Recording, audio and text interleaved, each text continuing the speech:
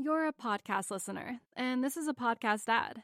Reach great listeners like yourself with podcast advertising from Libsyn Ads. Choose from hundreds of top podcasts offering host endorsements, or run a reproduced ad like this one across thousands of shows to reach your target audience with Libsyn Ads. Go to libsynads.com now. That's LIBSYN ads.com.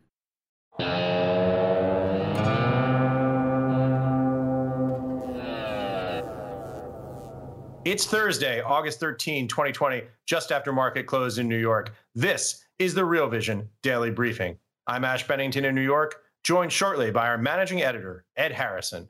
But first, with today's stories, Peter Cooper. Thanks, Ash.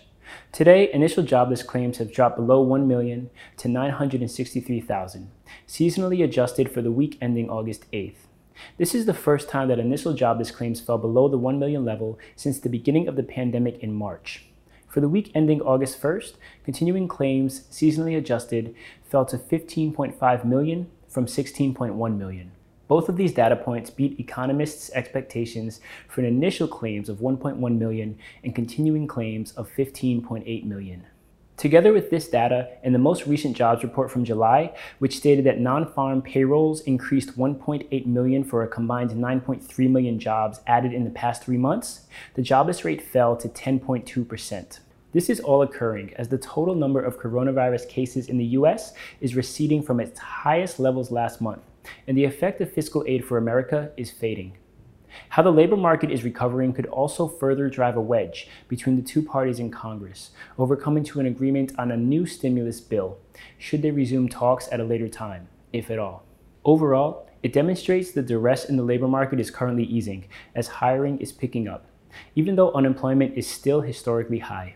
Despite all of this progress, there is still a long way to go as the employment gains experienced in the past few months still have not restored half of the jobs that were lost because of the pandemic. With millions of people seeking work and many essential workers with low morale and under immense pressure, there is still an incredible amount of weakness in the US labor market. Many large retailers have discontinued hazard pay for essential workers in the past several weeks, even as daily coronavirus cases are still higher than they were at the beginning of the pandemic, and their risk of infection remains high. With the politicization of masks, many customers have retaliated when retail workers attempt to enforce mask policies within stores. Some of the altercations have even been violent. With added responsibilities which include increased sanitation procedures, reduced hours for workers, hostile customers, and general fear for their health, many essential workers are cracking under it all and quitting. Turnover during the pandemic has generally been high, but in the most recent data, which is for June this year, the Bureau of Labor Statistics show that the number and rate of people quitting their jobs is increasing. While today's job report demonstrates promise, we cannot forget about the intricacies of how the US labor market is currently faring. And with that, I'll hand it back to you, Ash. Thank you, Peter, and welcome back, Ed. Yeah, it's great to be back and talk to you. It's been about 3 days now. I have a decent number of things that I've looked at that are on my mind. Yeah, so what are you looking at today? Let's dive right in. Yeah, there are two things. One is I wanted to continue the conversation that we talked about with regard to the framing that I had on Monday. I just want to continue that conversation about thinking about the momentum trade as bond proxies and what that means going forward. Also, I was looking at initial claims and a lot of talk about the fiscal cliff going forward. Yeah, I actually went and watched the Milton Berg interview. I could see what you were digesting there. It's a lot of material. Oh, yeah, definitely. And I think he was in a quandary. Just going back for the audience, we were talking on Monday about 2 interviews that I did that gave me some thought about how to think about just strategically what's the framework to think about the market environment that we're in. They were 1 with Milton Berg, 2 with Charlie McElligott, and the 2 of them brought me to a framework that I feel comfortable with, and I tried to elucidate on Monday. But Berg, his indicators, he's going against a lot of his indicators because the market that we're dealing with right now is weird for him. The price signals are not telling him what they should be telling him. So his spidey sense, if you will, is telling him, go against these signals. And he knows that he probably shouldn't be doing that. But this is a very difficult time to call turning points.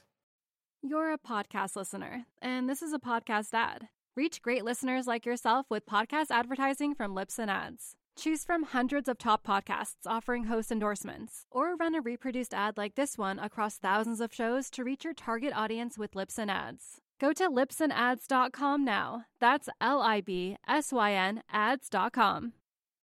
Yeah, I found that very interesting as well. It's not just that his position is contrarian; it's that his position is contrarian versus his own framework and signals. And so too, I thought also with Charlie McElligott, another very dense piece in terms of the information communicated. Again, a very contrarian signal. Yeah, both. I think you're definitely waiting at the deep end of the pool when you're talking to these two guys, and hopefully a lot of what they had to say got across in a cogent way. Yeah. So what are your final takeaways now that you've had some time to synthesize McElligott and Milton Berg? Yeah, I was thinking about it in terms of let me sort of frame it how I'm thinking of it. The whole bond proxy thing, and this comes from McElligott as much as anything else. Let's look at it in terms of secular stagnation. The jumping off point, I would say, is a tweet that I had that I tweeted out today from a piece from David Rosenberg earlier in the day. So David Rosenberg, he had his morning note that came out, and he said this. He said, this has been a huge rally, matching what it did for 5 months off the November 1929 lows. But there is no bull market when the bank stocks are still 30% below their highs. So how is it possible for you to have a bull market, a new leg up in the business cycle, when bank stocks, the traditional value cyclical trade, are 30% off their highs? That's not a signal of bull. It's a signal of secular stagnation. And so the outgrowth of that is what we see, a bull flattening in the yield curve, with the Fed penning rates at zero, and then rates out the curve moving towards zero because of the time frame that people think that the Fed is going to be on hold. What does that mean? That means that your discount rate for equities and all risk assets have decreased. And so that makes what I would call the longest lived assets, long duration assets, more interesting, because you get a much bigger pickup from the distant cash flows in those assets as a net present value calculation. So an example would be a Nikola, the truck company that is only making $36,000 in revenue over the last quarter. 5 or 10 years from now, people are thinking, okay, this company is going to be going gangbusters. Let's get into that. That only works when the discount rate is really low. You jack the discount rate up, and then suddenly that doesn't look so good. So that's sort of the framework I'm thinking about it. I had a quote that I wanted to read to you. This is from I put this on Credit Write-Downs. It's actually from Ludwig von Mises, who's an Austrian economist who was really popular in the mid-20th century.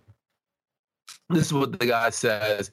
He says, the lowering of the rate of interest stimulates economic activity. Projects which would not have been thought profitable if the rate of interest had not been influenced by the manipulations of the banks, and which therefore would not have been undertaken, are nevertheless found profitable and can be initiated. The more active state of business leads to increased demand for production, and the wages of labor rise, and the increase in wages leads in turn to an increase in prices of consumption goods. If the banks would refrain from any further extension of credit and limited themselves to what they had already done, the boom would rapidly halt. But the banks do not deflect from their course of action. They continue to expand credit on a larger and larger scale, and prices and wages correspondingly continue to rise. This upward movement could not, however, continue indefinitely. The material means of production and the labor available have not increased. All that has increased is the quantity of the fiduciary media, which can play the same role as money in the circulation of goods. The means of production and labor, which have been diverted to the new enterprises, have had to be taken away from other enterprises. Society is not sufficiently rich to permit the creation of new enterprises without taking anything away from other enterprises. So to make a long story short, what he's trying to say is you're skewing asset allocation. What you're saying, what you're basically doing is that you are artificially shifting risk and time preferences about capital investment that is skewing the way that the market is looking at things. And this perfectly describes the dichotomy between the banks, on the one hand, 30% below their all-time highs, and the likes of Tesla, the likes of Apple and Google and so forth. So that altogether is kind of what I'm thinking about. That squares the circle, if you will. Yeah, I mean, that quote is a foundational piece in libertarian economic theory, one that many of us read in our textbooks in college. I think that's spot on, Ed. I mean, I look at this. I'm looking now at the market cap of Nikola is $17.422 billion, and I outperformed them in 2019 on a revenue basis, right? Seems to me like a striking sign. And look, banks are 30% down. The other thing is, the S&P 500 today just closed at 3373. That's exactly 20 points below the all-time intraday high on 19 February 2020 of 3393 in the pre-US COVID era. So you look at these things, and it's not hard to feel like something is probably out of whack here. Yeah, and I think what's out of whack is what I would call the skew. That is that private portfolio preferences are skewed towards longer-lived assets, bond proxies, if you will. When we talk about going long duration, we're not talking about just going to the 10 and 30 year, but we're talking about going to Nikola as an example. And so those companies are going to outperform, and the likes of JP Morgan and Goldman Sachs, relatively speaking, are going to underperform. It's interesting. It's also worth backing up a little bit and explaining just how bizarre it is to talk about U.S. growth stocks as a proxy for bond prices. If you think about the preferences, across capital structures, traditionally, that's a weird inversion. That's a strange thing to say. But it seems like the strange things to say are being said more frequently every day. Yeah, I mean, it's a paradigm that I'm looking at it in terms of how to think about what happens when you skew private portfolio preferences, because people are going into long dated assets, that is bonds, at the same time that you see this dichotomy between asset prices in the equity market. And the only thing that could possibly rationally explain that simultaneously is that they're looking to go long duration. And that means that these are, in essence, bond proxies, if you will. Right. And so that's how I'm describing it. The real question is, and this gets to the initial claims thing and the fiscal cliff, yes, is what upsets that momentum, the momentum trade du jour that we're talking about. What causes that to unwind? Yeah, and before we get into the jobless claims and the fiscal cliff, it just reminds me, I just did an interview, a crypto interview with Jeff Dorman, who's the CIO of Arca, and he basically said, we're ripping up the script here. I might as well just throw away my old CFA textbooks. Everything I learned about value investing from Graham and Dodd seems to be out the window the last 8 years here, and we're in this new paradigm, and you have to wonder what level of tail risk accumulation we are having as those tried and true paradigms shift. Yeah, you do have to wonder, and when the Fed will come to the rescue and how much of an impact that rescue will have in preventing those tail risks from materializing. Yeah, and to get into the fiscal cliff is a nice lead-in. The old joke in Washington used to be $1 billion here, $1 billion there. Before you know it, it adds up to some real money. And now substitute a T for the B. We're talking trillions. Exactly. I think that's where we are. So here's how I'm looking at it, which is, I think up until this point, is relatively benign. I think I have two charts here that I want to talk about.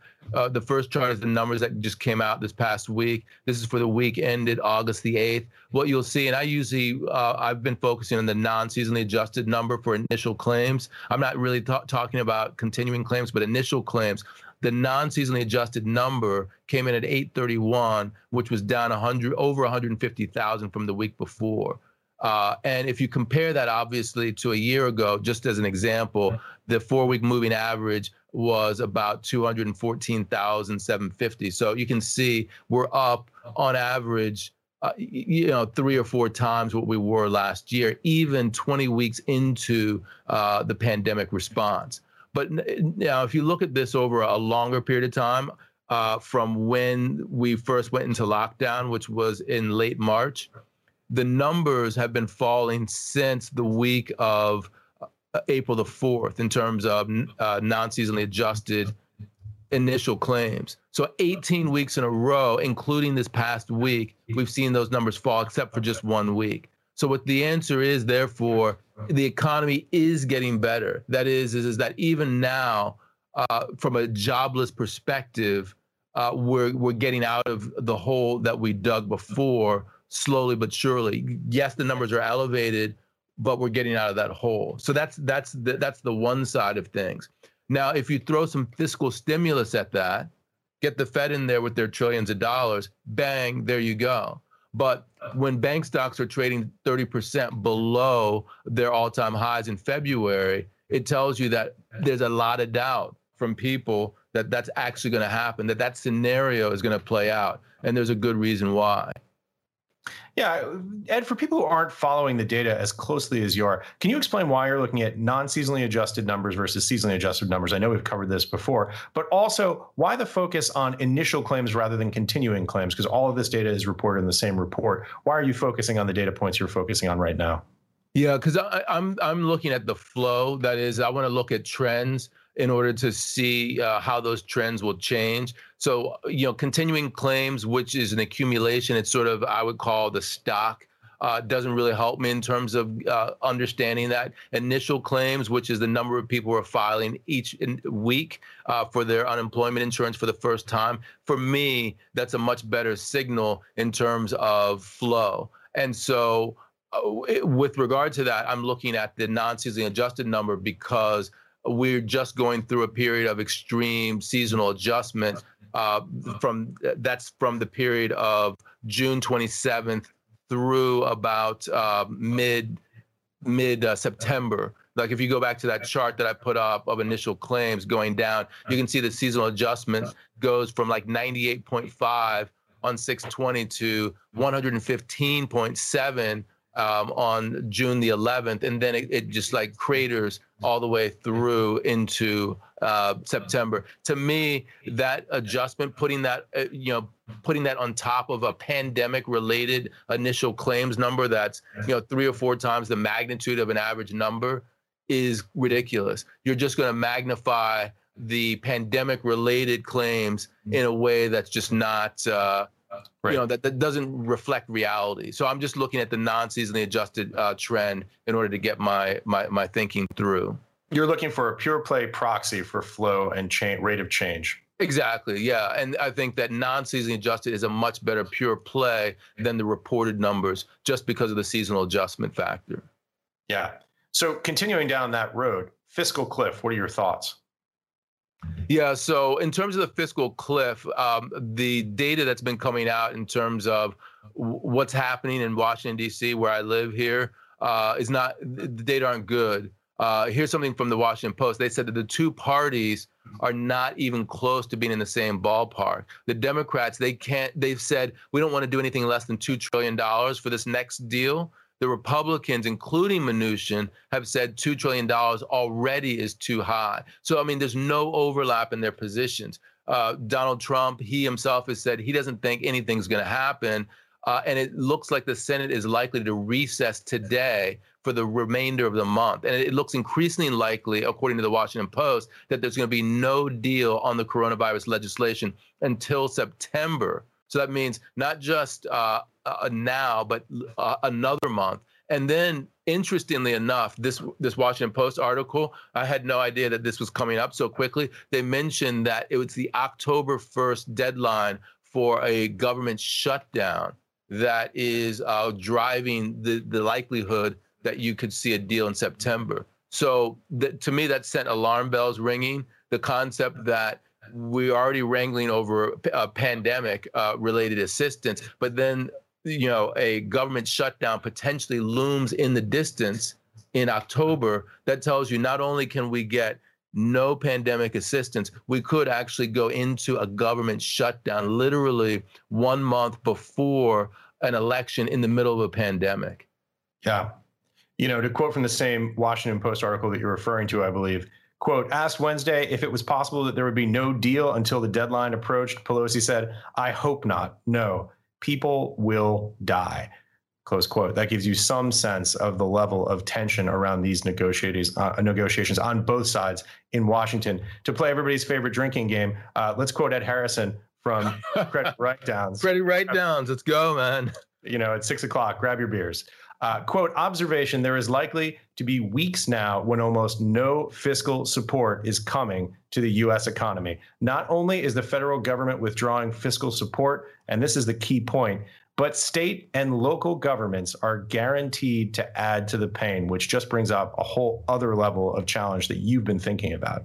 Yeah, actually good that you mentioned that, because I hadn't really addressed that fact that, the way that Trump is looking at the municipalities and the states, he said actually in a tweet earlier this week on Monday that the states and municipalities only want to bail out money for Democrat-run states and cities that are failing badly. So he's fine with not giving them any money because he looks at this as political, that the Democrats are looking for a bailout. And as a result of that, you're going to see some serious pain in terms of, they don't have a magic money tree that they can go to and start printing stuff off, and then the Fed's going to come in and buy up all of their bonds. That's not what happens with the states. So they're going to cut, and we're going to feel the pain as a result of those cuts.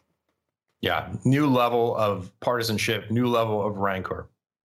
Yeah. And let me just say that for me, what's going on with the United States Postal Service, honestly, it's quite alarming, because that's, the latest headline is that one of the problems with the deal getting done is that the Democrats want to give some money to the Postal Service that Trump doesn't want to give them because of mail-in ballots, that he looks at mail-in ballots as a way for Democrats to boost their turnout, and he doesn't want that to happen. So he's not going to agree to any deal whatsoever, irrespective if it's going to have this provision in it. So it's going to be a very difficult thing to go for. I mean, just from a political perspective, let's think of it this way. It makes a lot of sense for Donald Trump to play hardball, because he's behind in the polls. He's looking for, a Hail Mary, if you will.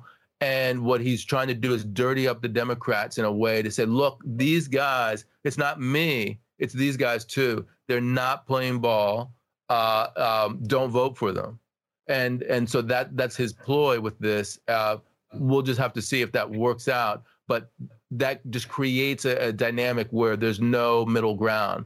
Right. And the likelihood that we could go over the cliff, not just in the pandemic stuff, but also in terms of a shutdown, increases as a result of that. You're a podcast listener, and this is a podcast ad. Reach great listeners like yourself with podcast advertising from Libsyn Ads. Choose from hundreds of top podcasts offering host endorsements, or run a reproduced ad like this one across thousands of shows to reach your target audience with Libsyn Ads. Go to libsynads.com now. That's LIBSYN ads.com.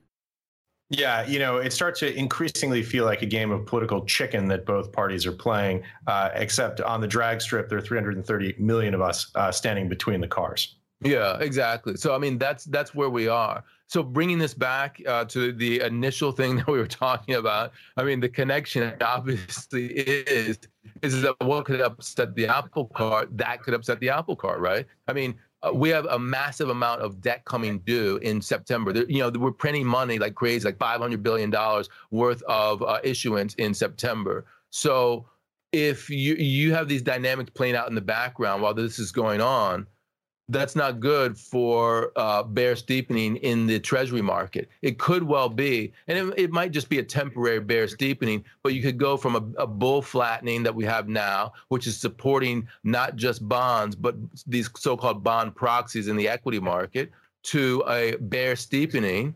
And that bear steepening causes bonds to sell off and equities to sell off at the exact same time. So the pain trade is essentially bear steepening in the bond market, and what's happening in terms of the politics is only making that more likely to occur.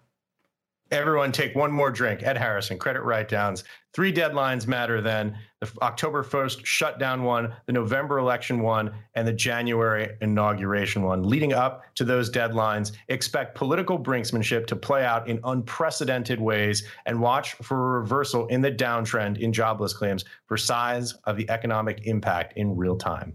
Yeah. And, I wrote that before the whole USPS thing came out. To me, I don't know what you think, but I think that that's unprecedented. The fact that we're playing political football over our mail. I mean, think about it this way. If you live in a rural community and you want your check in the mail from whatever thing, like let's say you're a farm or whatever, it's coming through the mail. You can't have a delay.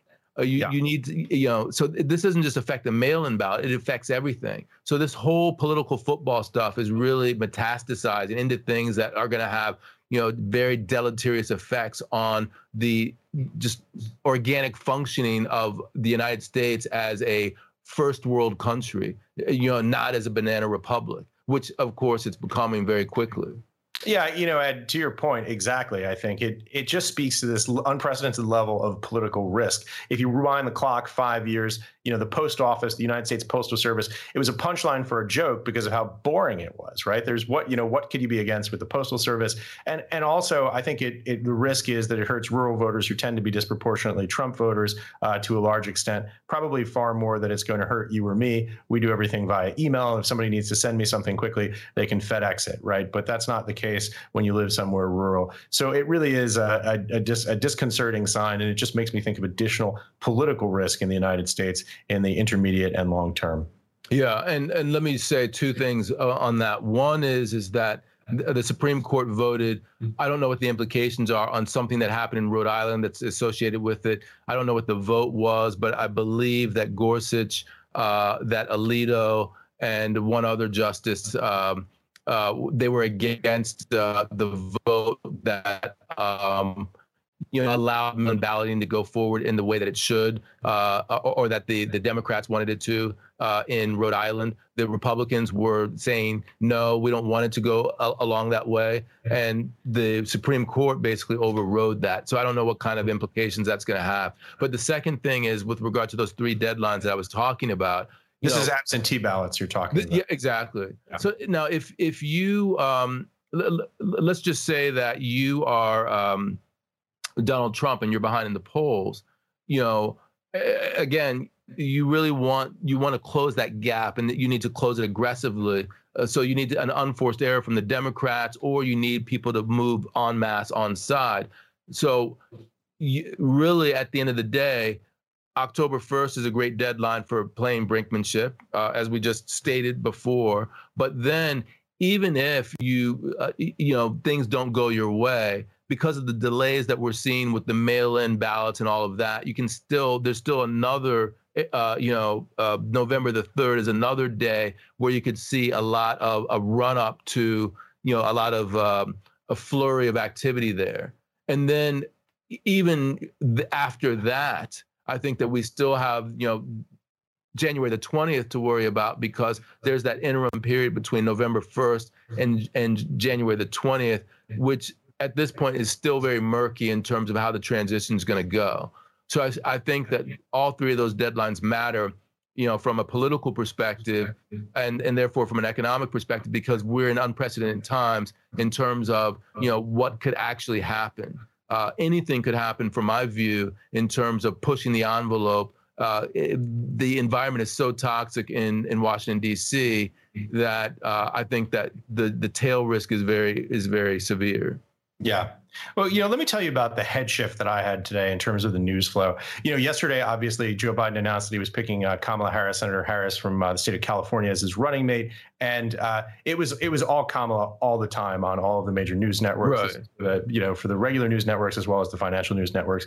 And at the time, I kind of joked around about it, saying, well, I feel like talking about Senator Harris right now. It's like when you're at Thanksgiving dinner and you have your cousin who won't stop talking about middle relief pitching. There's this feeling you go, yeah, I know know it matters, but it doesn't really matter right now. Like we'll get there eventually. And today, with the news flow, with some of the points that you just made, it's very clear to me that we are already in the thick of the political season. There are major potential impacts on the economy. Obviously, whoever you support or don't support in this election, it's pretty clear that there are very stark policy differences that are going to have a real economic impact. So it's almost like, and we've talked about this before, it's almost like we feel like it's going to be the political economy all the time between now and November and into January as we figure out what that transition looks like or the continuation of the existing policy looks like. It's not something that I frankly enjoy talking about because I'd rather focus on capital markets. But look, there's really very difficult to separate those 2 points at this point in time.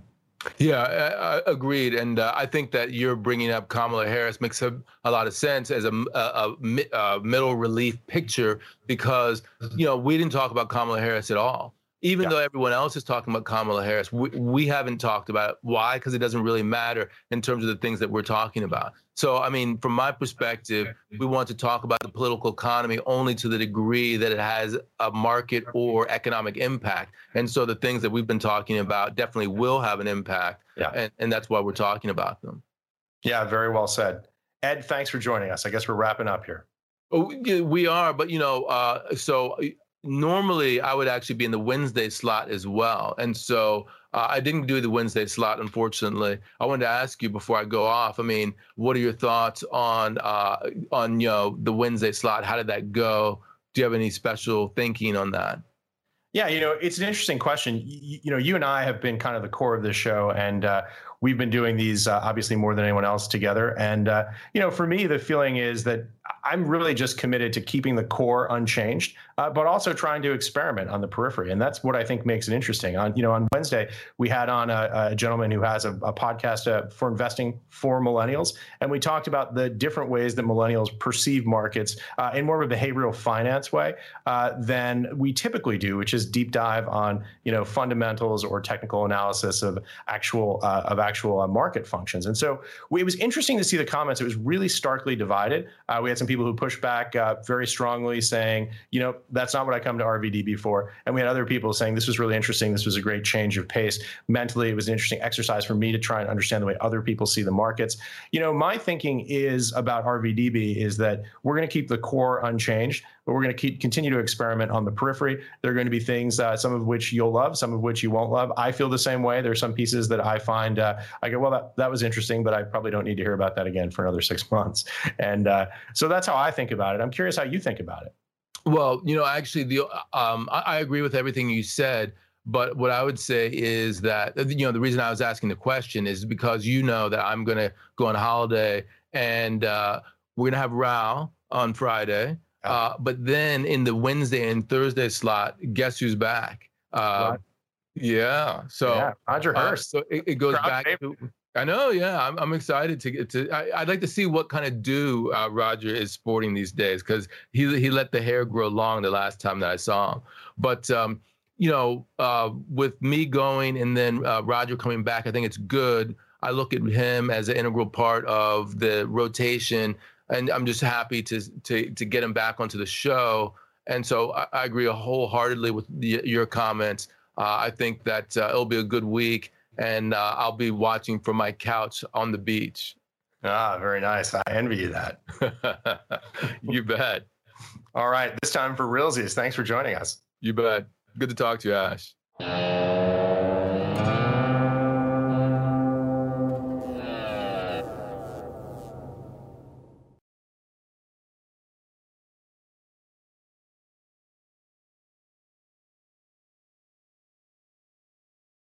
You're a podcast listener, and this is a podcast ad. Reach great listeners like yourself with podcast advertising from Libsyn Ads. Choose from hundreds of top podcasts offering host endorsements, or run a reproduced ad like this one across thousands of shows to reach your target audience with Libsyn Ads. Go to libsynads.com now. That's LIBSYN ads.com.